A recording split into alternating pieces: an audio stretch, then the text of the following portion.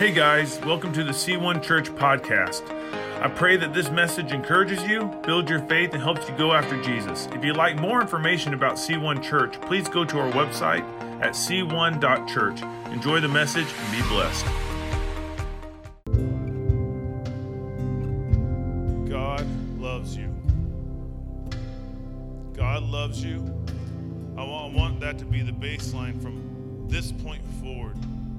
In this service, the foundation in which we build on God's immense, infinite love for you.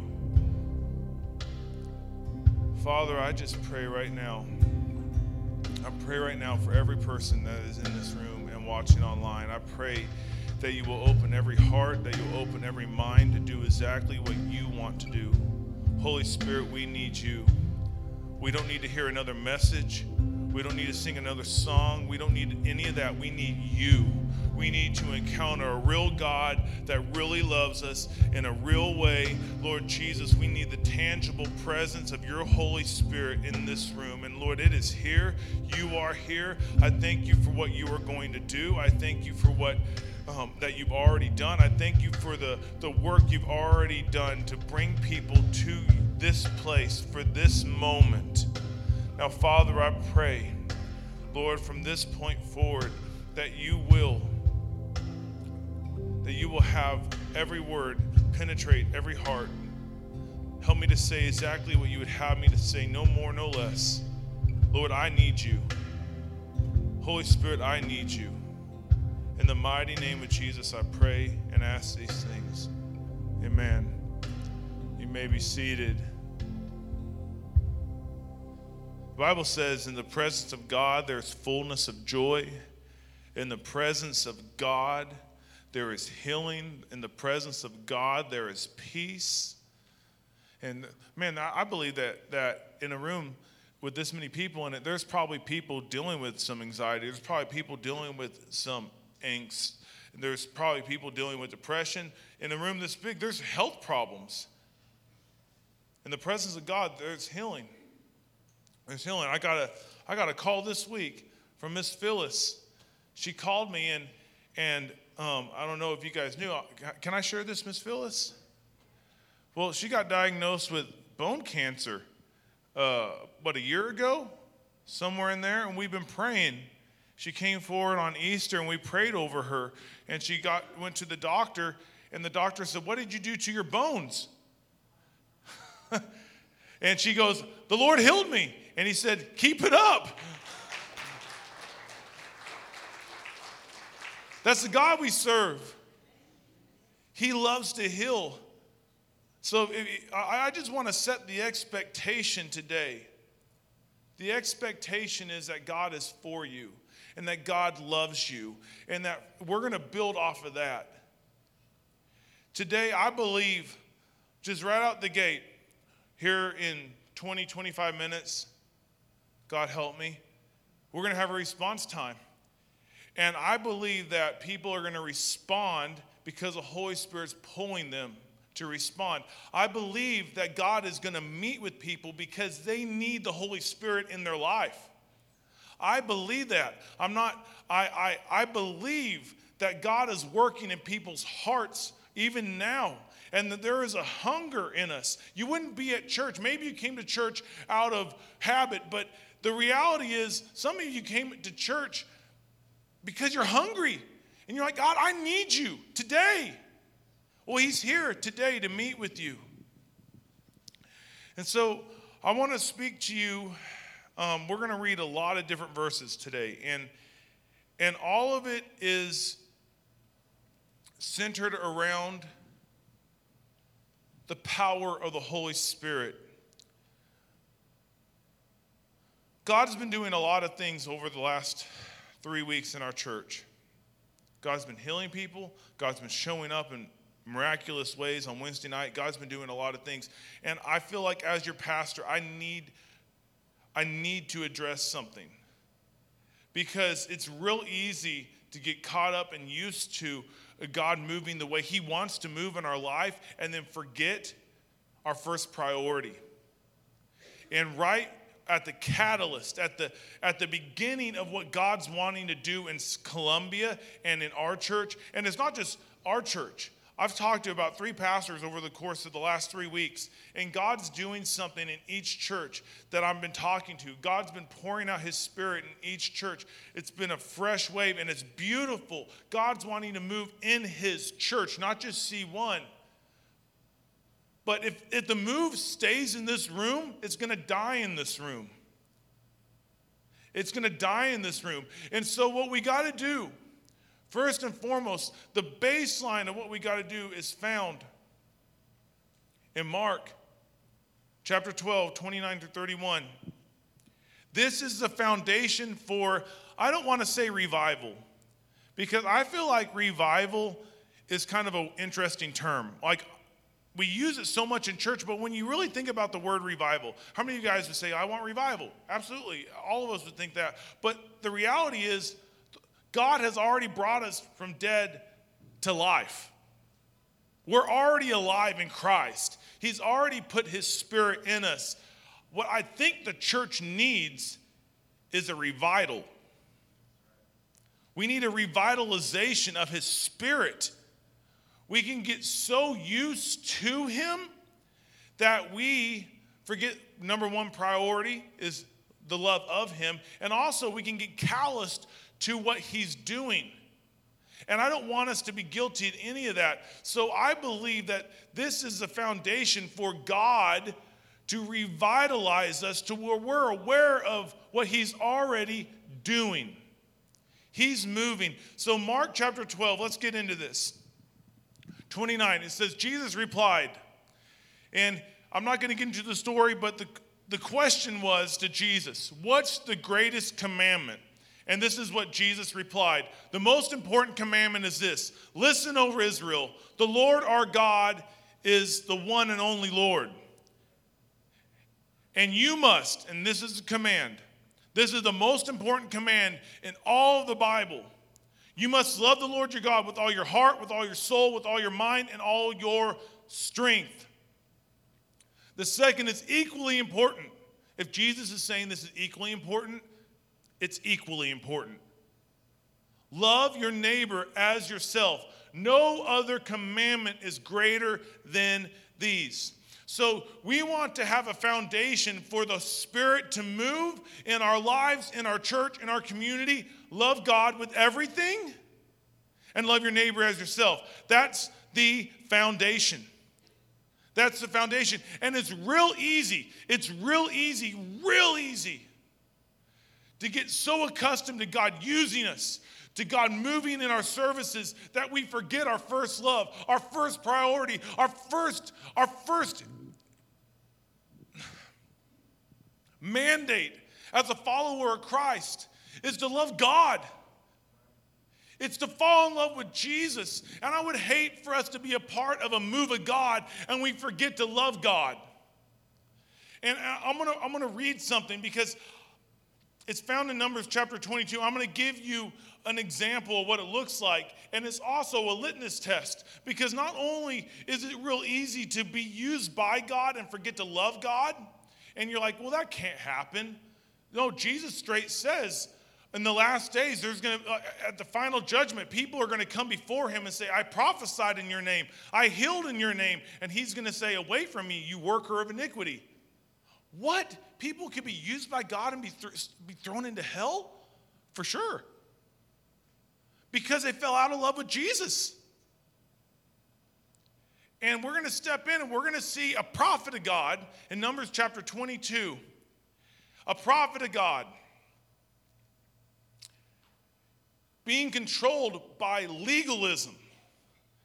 And if we want to move with God, one of the things that we got to be very careful with is that we operate in grace. We are not under the old covenant of the law. We are under the new covenant of grace in Christ. And we got to operate in grace if we want to let the Holy Spirit move through us. And I'm going to show you the litmus test for whether you are under the law or under grace in your life. And it's paramount.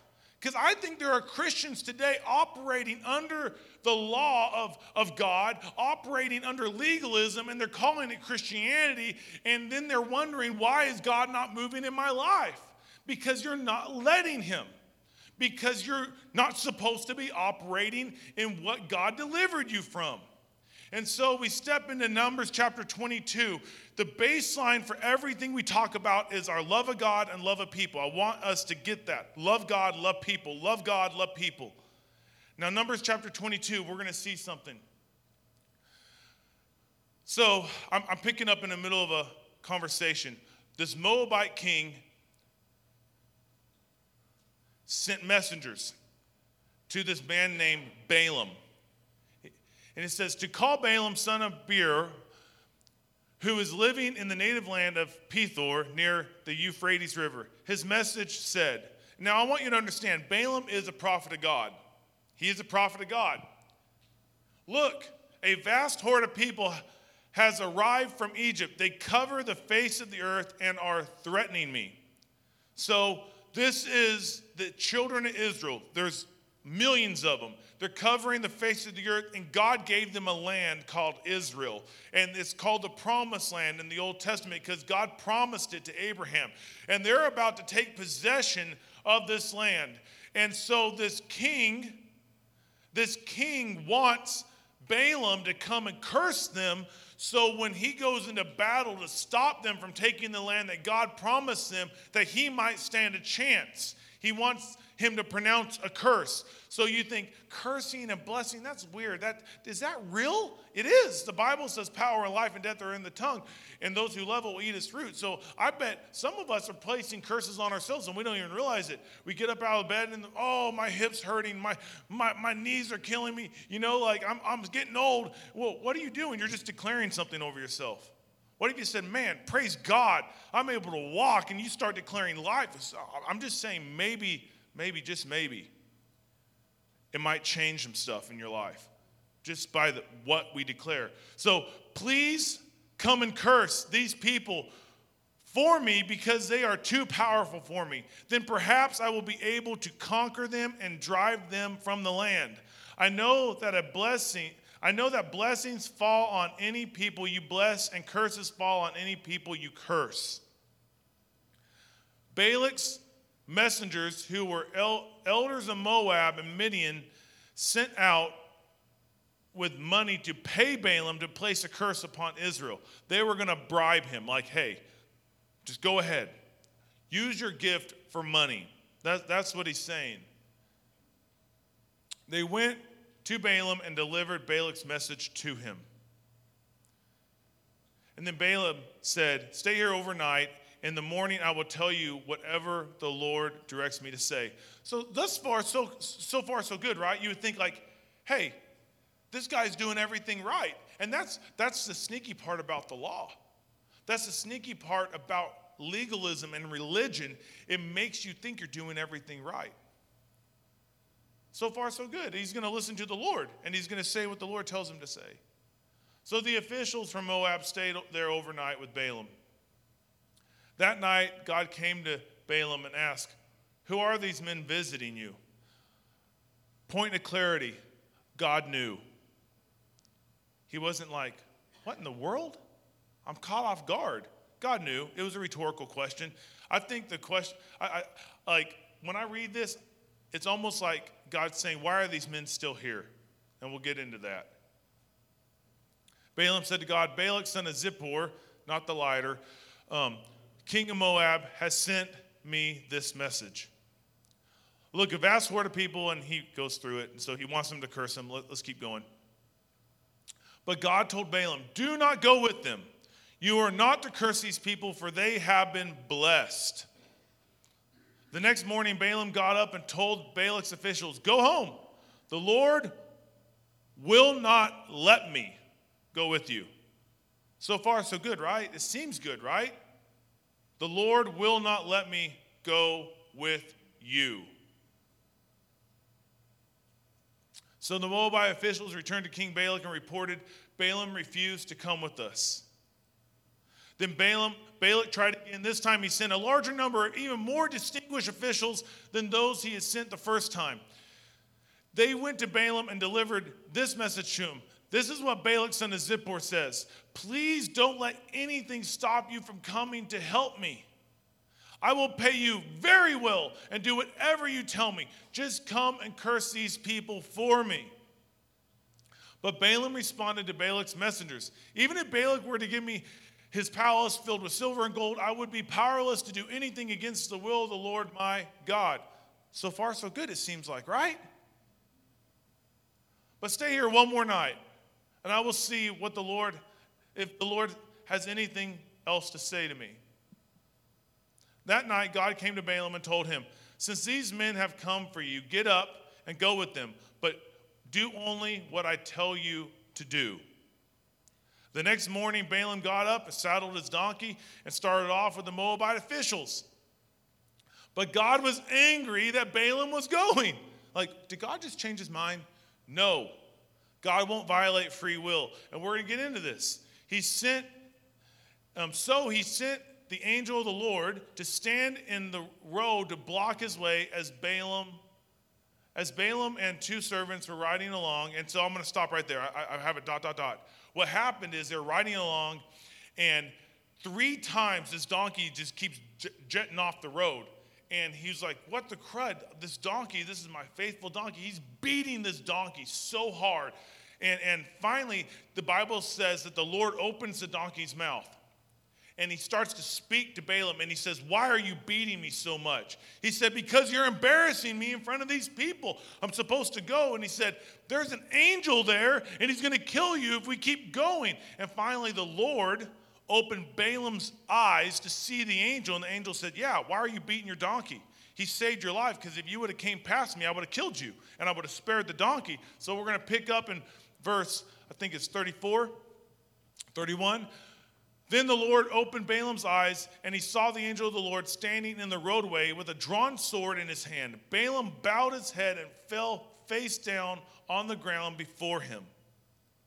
Why did you beat your donkey those 3 times? The angel of the Lord demanded. Look, I have come to block your way because you are stubbornly resisting me. But the Lord told him to go, right? 3 times the donkey saw me and shied away. Otherwise, I would have certainly killed you by now and spared the donkey. Then Balaam confessed to the angel of the Lord, I have sinned. So far, so good, right? I didn't realize you were standing in the road to block my way.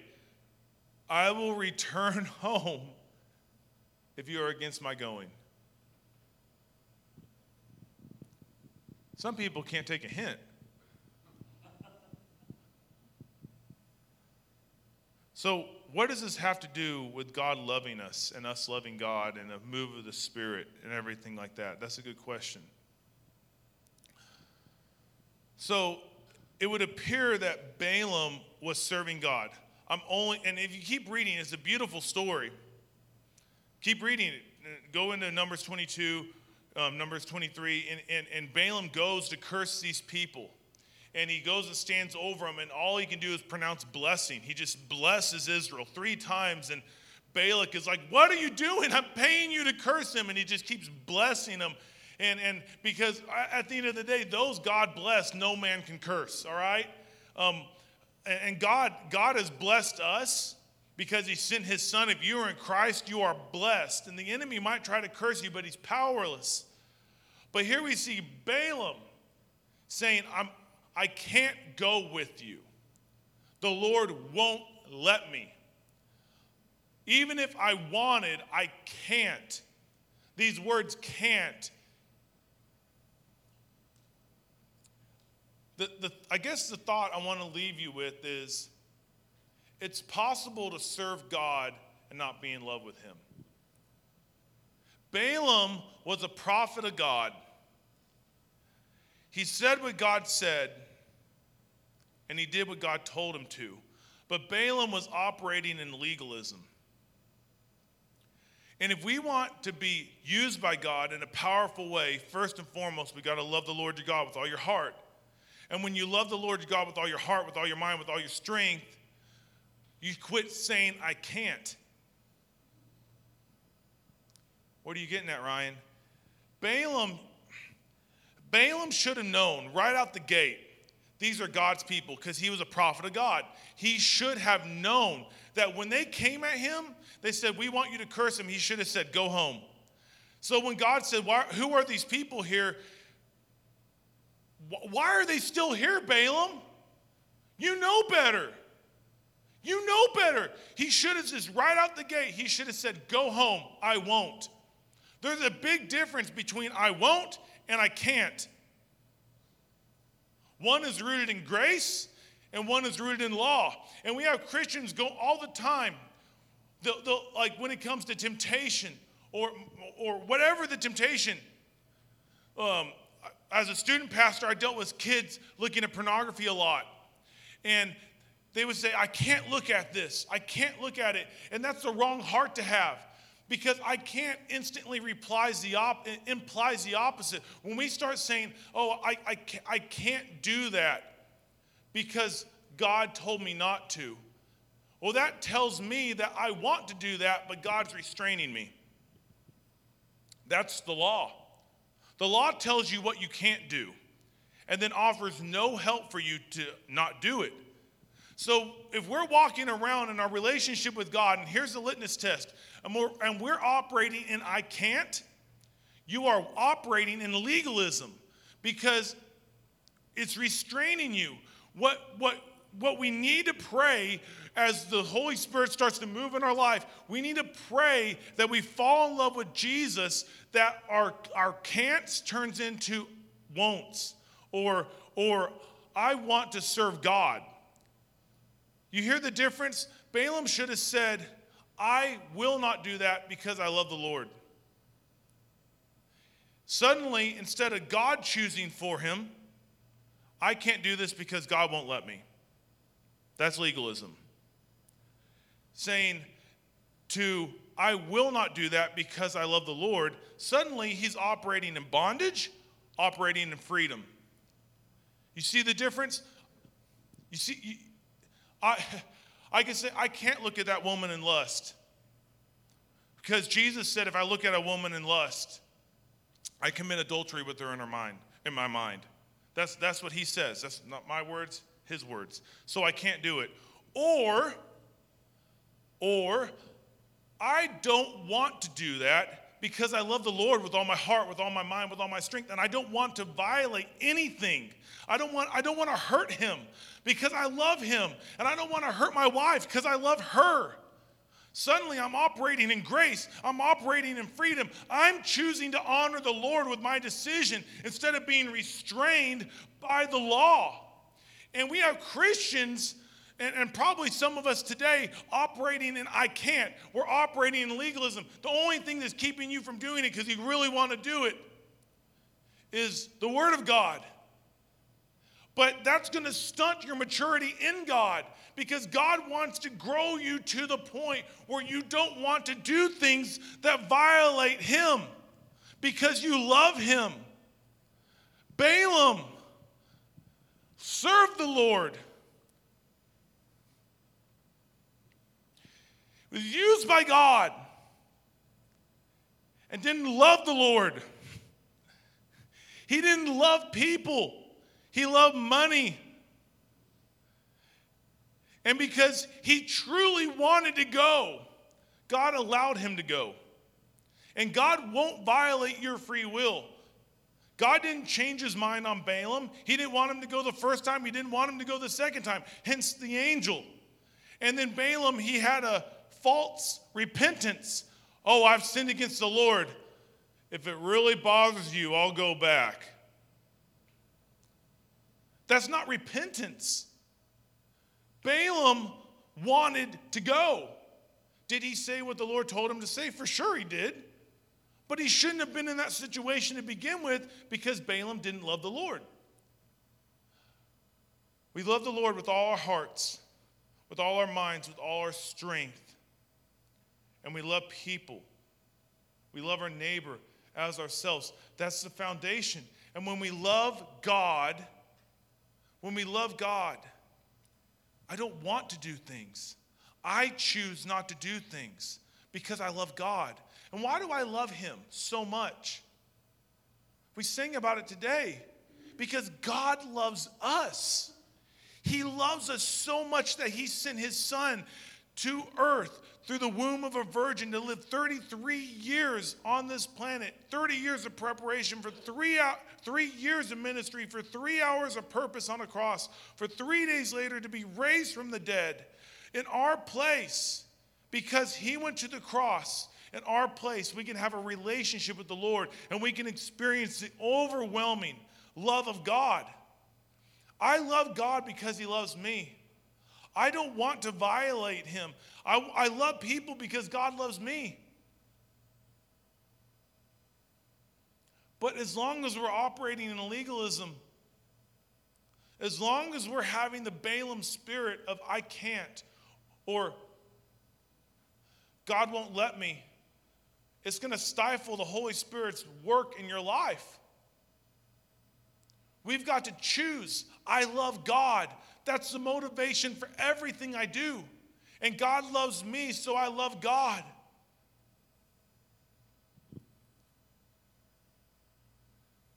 Judas Iscariot.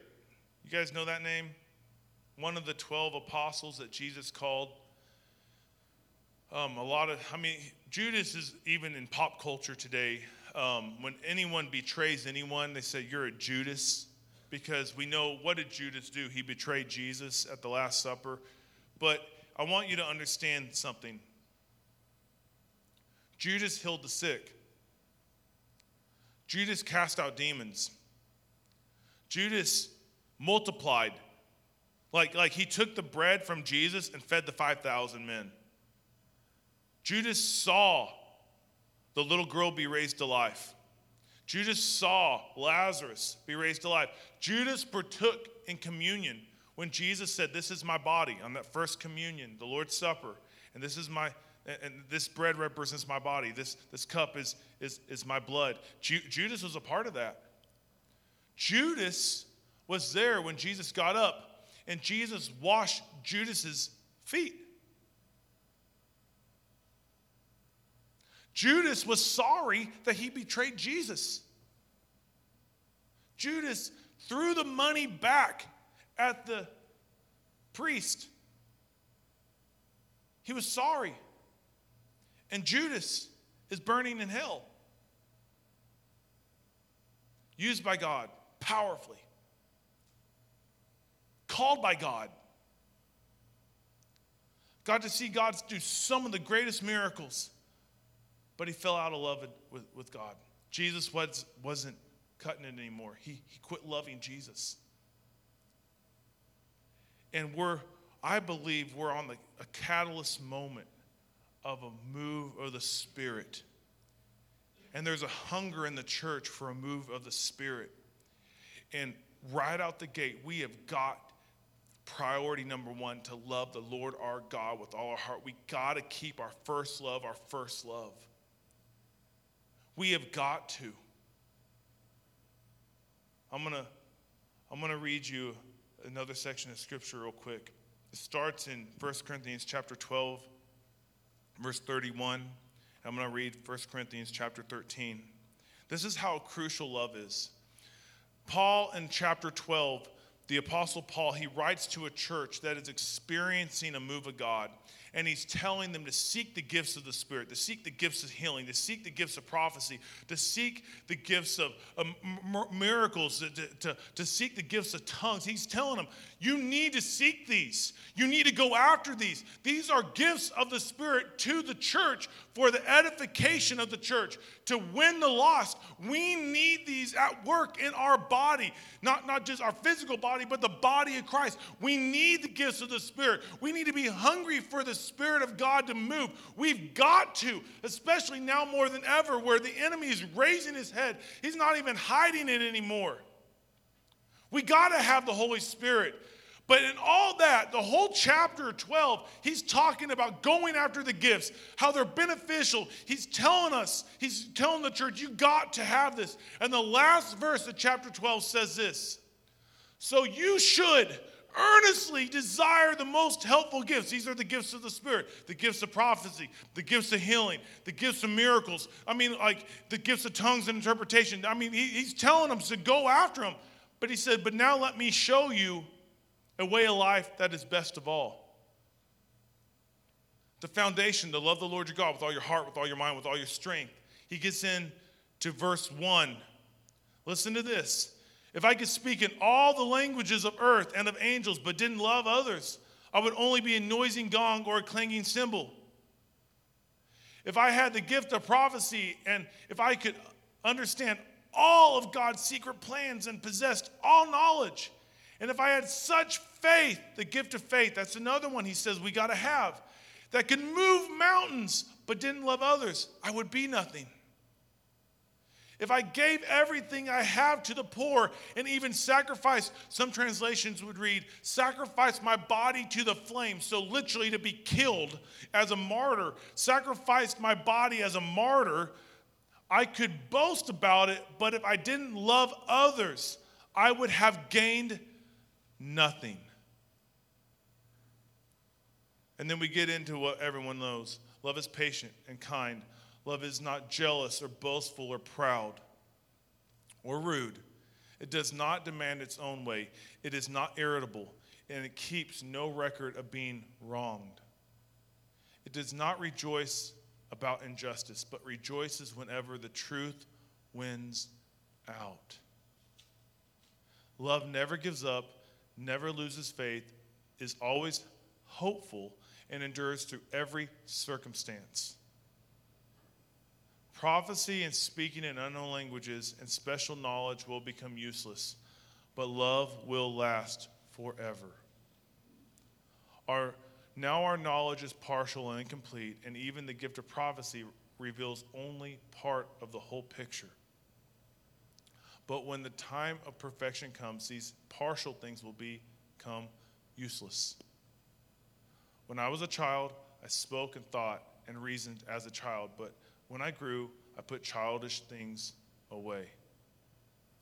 Now we see things imperfectly, like puzzling reflections in a mirror, but then we will see everything with perfect clarity. All that I know now is partial and incomplete, but then I will know everything completely, just as God knows me completely. These three things will last forever: faith, hope, and love. And the greatest of these is love. I believe, I'm going to prophesy for a second over what I believe that God is going to do in this church. I believe that we're going to see such a move of the Spirit in this church that people are going to travel here to be healed.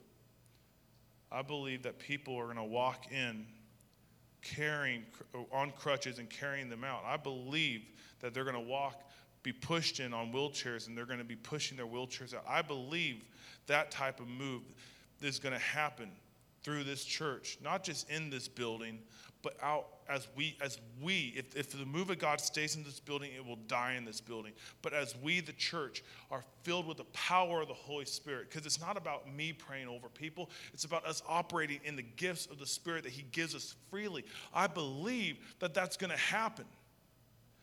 But as it happens, our priority, number one, is to love God and love people. We can't get that mixed up. I've seen and I've heard too many testimonies of churches that God poured out mightily, but then the pastors burned out and quits ministry or this and that because they fell out of love. Somehow they thought they could do it. Somehow they thought it was all about them. It's not.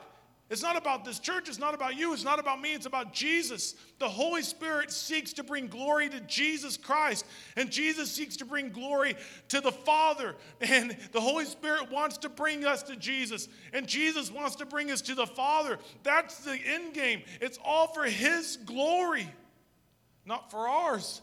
So that's why the foundation for revitalization, the foundation for a move of the Spirit, a hunger for the Spirit, is because I love God. I want everything God has for me.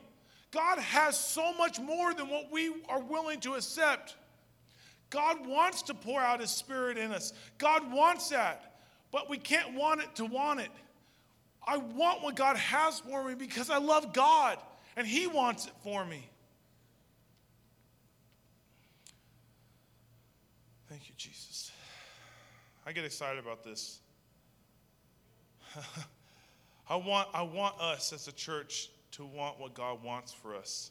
And here in a moment, we're going to have an opportunity to seek the Lord. To seek the Lord. We're going to ask him for a fresh outpouring of his Spirit. Some of us need to be baptized in the Spirit for the first time. Well, what is baptism?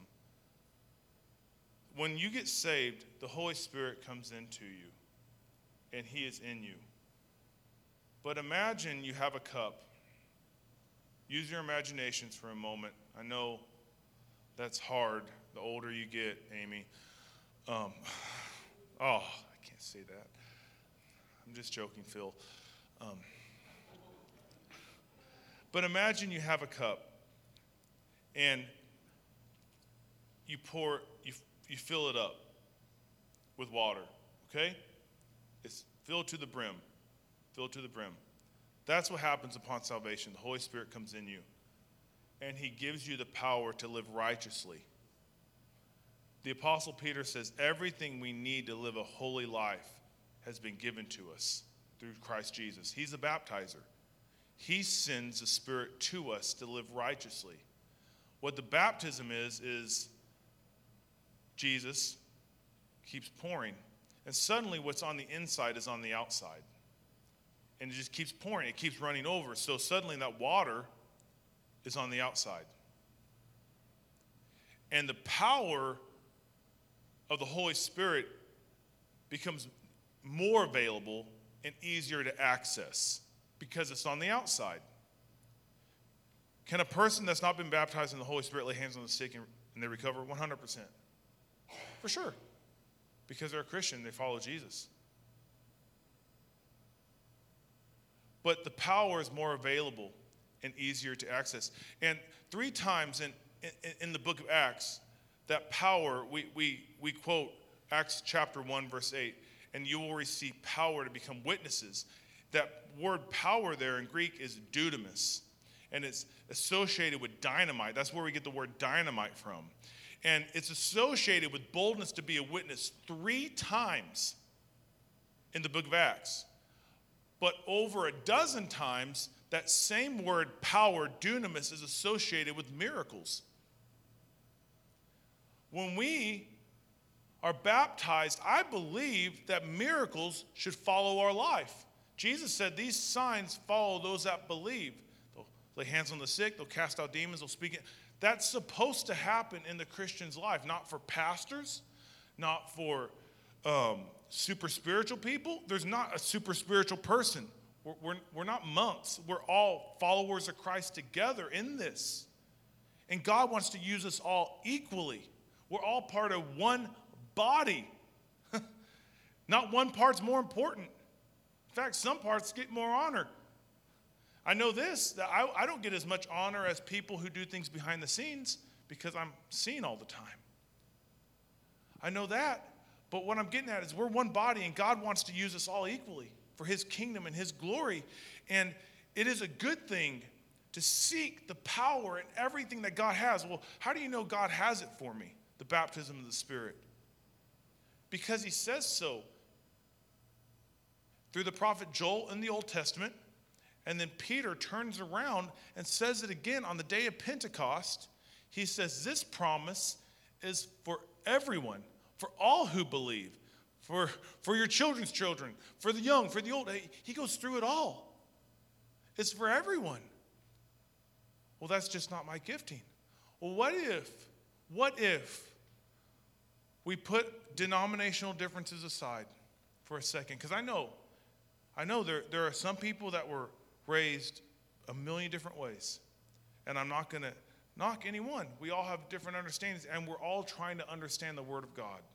That's the reality of it. But what if we put it aside for a second and say, Jesus, I want everything you have for me. and earnestly seek him. There's not a formula. There's nothing. It's just to say, God, I want what you want for me. And seek him. And some of us here today, we need a fresh outpouring. We're not overflowing anymore like we should. I'm going to read Ephesians chapter 3, 14 through 21. The Apostle Paul is writing to a church, and he says, when I think of all this, I fall to my knees and I pray to the Father. And I want you to see this. This is so powerful. The creator of everything in heaven and on earth. I pray that from his glorious, unlimited resources, he will empower you. Dunamis. It's the same word. It's the Holy Spirit power. It's that dynamite power that he will empower you with inner strength through his Spirit. Then Christ will make his home in your hearts as you trust him. Your roots will grow down into God's love and keep you strong.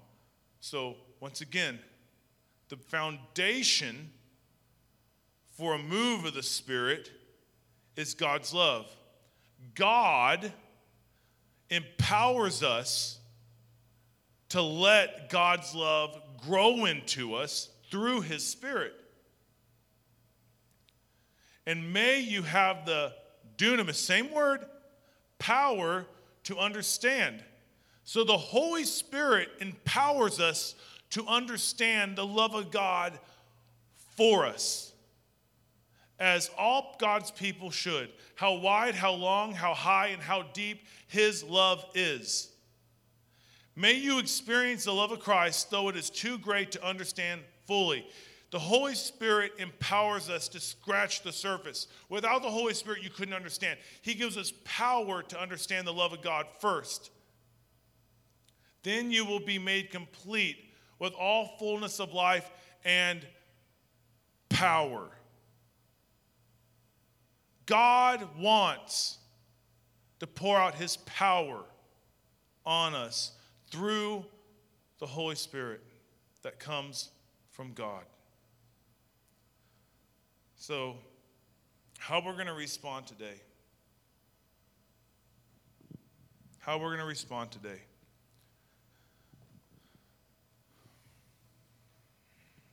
If you're here today and you've never accepted Jesus Christ as Lord and Savior, he is the way, the truth, and the life. No one comes to God through him. And if you need to accept Jesus, it's as simple as, Jesus, forgive me of my sins. Come cleanse me. And I believe that you died on the cross and you rose again. It's really that simple. And at that moment, God starts to change you. God loves you. God loves you. Period. End of story. That's it. God loves you. And he wants a relationship with you. I believe there are some people in this room right now that have been running from God their whole life. And you're like, I just listened to a message about the power of the Holy Spirit, but here we are. There's an opportunity to accept Jesus Christ as your Lord and Savior. He loves you so much. You can bring him everything. Some of you guys might feel, I don't feel worthy. I've done so much. That's why he went to the cross. Jesus died. Jesus died for all sin. There's not one thing that you've done. You can't out-sin the grace of God. And he wants a relationship with you. And if that's you, I'm going to ask you in a moment to step forward. The rest of us, I just want to put out this challenge. I want to take a moment to search our heart. I want to ask us, God, am I operating in legalism in my life? Am I being restrained by what I can't do, or am I choosing to love you with everything? Because if you're being restrained, we need to make a shift in our mind to say, God, I want to love you with everything, because that's the foundation. Lord, help me love you. So I just want all of us to take a moment right now, before we come to the front, before we respond. I want us to take a moment right now to say, God, am I loving you with all my heart? And if he says, no, you're not, just say, God, forgive me. I choose to love you. It's really that simple. And I believe that you're going to find some freedom. Let's just take a moment individually.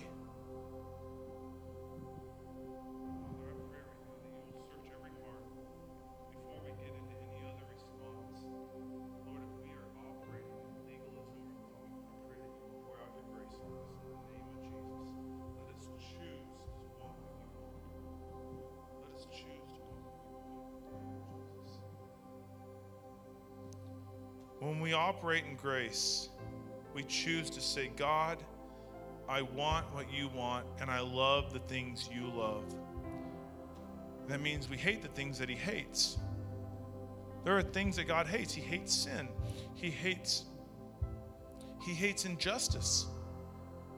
Some of us are tolerating things in our life that God doesn't like. And it goes back to just, Jesus, I love you, and I don't want to do things that violate that. And the last thing I want to do, let's stand. Let's stand. It's easier to respond as we stand. I believe that God is going to do something here in a moment. But if you're here today and you say, you know what, Ryan, what I want is I just want what God wants for me. I want you to respond. Some of us need to say, God, I want a fresh outpouring of your spirit in me. I want us to respond. Let's ask him. Let's not be lackadaisical and let's just say, oh, I can receive it in my chair. No, let's take a step of faith, because I want to lay hands on you. I want to pray with you. We want to pray. If you are here today and you never received the baptism of the Holy Spirit and you're saying, oh, well, I'm wrestling with this. There's not a formula. It's not going to be weird. I dare you to respond and just say, Holy Spirit, I want what you want for me, and see what happens. I know that Pentecostal churches get a bad rap and people coach you through everything. That's not going to happen today. I can't baptize you in a single thing. I can hold you underwater. But Jesus is the baptizer. Jesus is the one that says, I will send my spirit. Jesus. And I dare you to come forward and say, Jesus, I want what you want for me. And see what happens. If you're serving today and you need and you need that, I want you to leave your post and I want you to come forward. We need a fresh outpouring. So I'm just going to invite you down. Like, if you just want a fresh outpouring of the Spirit, you need to be baptized in the Holy Spirit, I invite you to move right now. If you need a relationship with Jesus, I invite you to move. Let's go. As Pastor Ben starts to move, as starts to lead, I want you to leave your seats if you're feeling the Holy Spirit lead you. Just right across the front.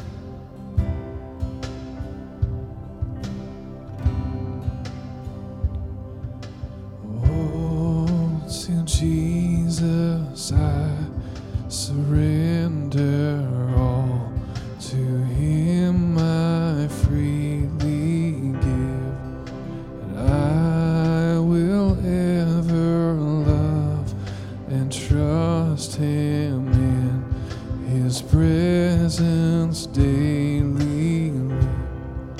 And I surrender all.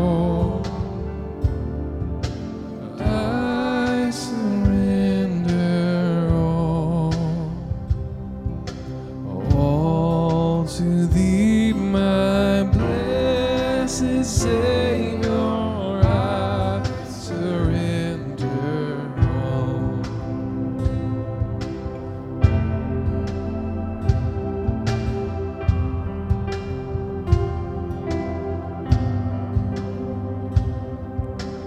All to Jesus I surrender. Humbly at his feet I bow.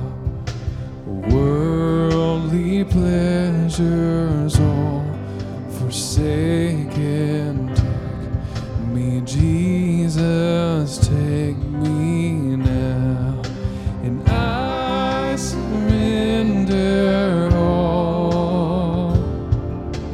I surrender all, and all to Thee, my blessed Savior. I surrender all.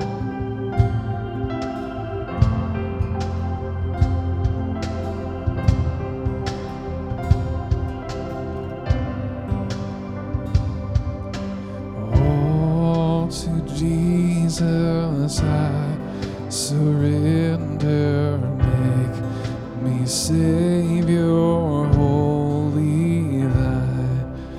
Fill me with the Holy Spirit. Truly know that Thou art mine, and I surrender all. I surrender all to Thee, my blessed Savior. I surrender all.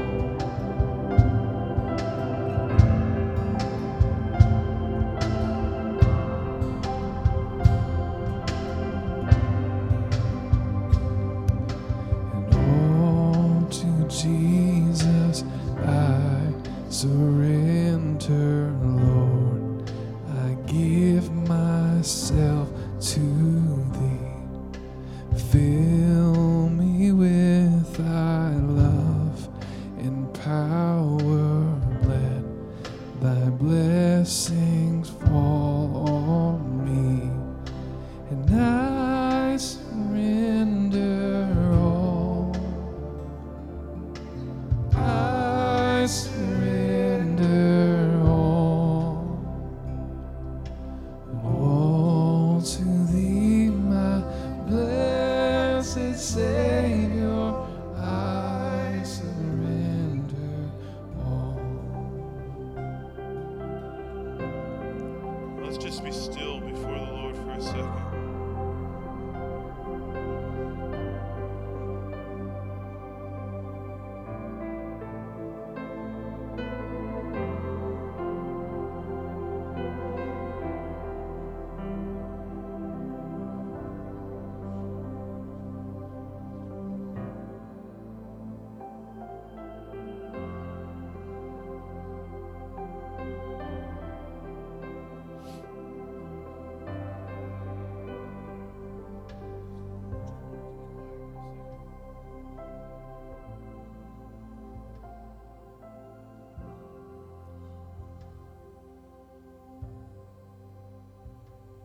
Father, have your way right now.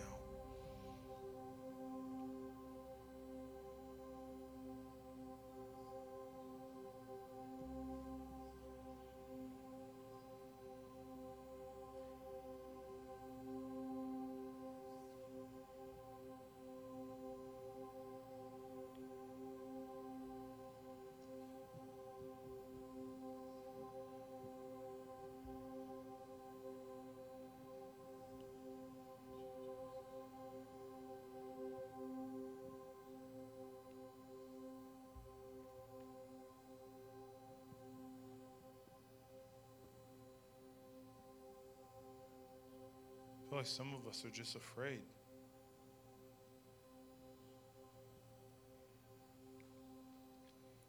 Maybe you're new to anything like this, but some of us are afraid. God's not here to bite you. God's not here to hurt you. God's here because He loves you, and He has so much for you. I'm just going to pray because I really feel that there are more people that God wants to minister to. And you're nervous, you're afraid, and I'm just going to pray that the peace of God comes and that courage comes. A step of faith always, the first step is always the hardest, but God has more for you. Father, I pray right now against fear in the name of Jesus. Lord, I pray against every lie that's been spoken in the minds of people. And I pray that your truth will prevail and that you will empower us with boldness and courage to respond to how you want us to respond, Holy Spirit. In the name of Jesus. In the name of Jesus. And God is here to meet with us today. He's here to meet with us. And I don't want us to walk out of here the same way we walked in when the Holy Spirit's saying, I'm here. I'm here. I don't want us to be stiff-necked, that we don't respond to what he wants. And I don't want to force anything. I think it would be such a tragedy in the presence of God to walk out the same way we walked in. Holy Spirit, have your way. We welcome you to do what you want to do. In the name of Jesus.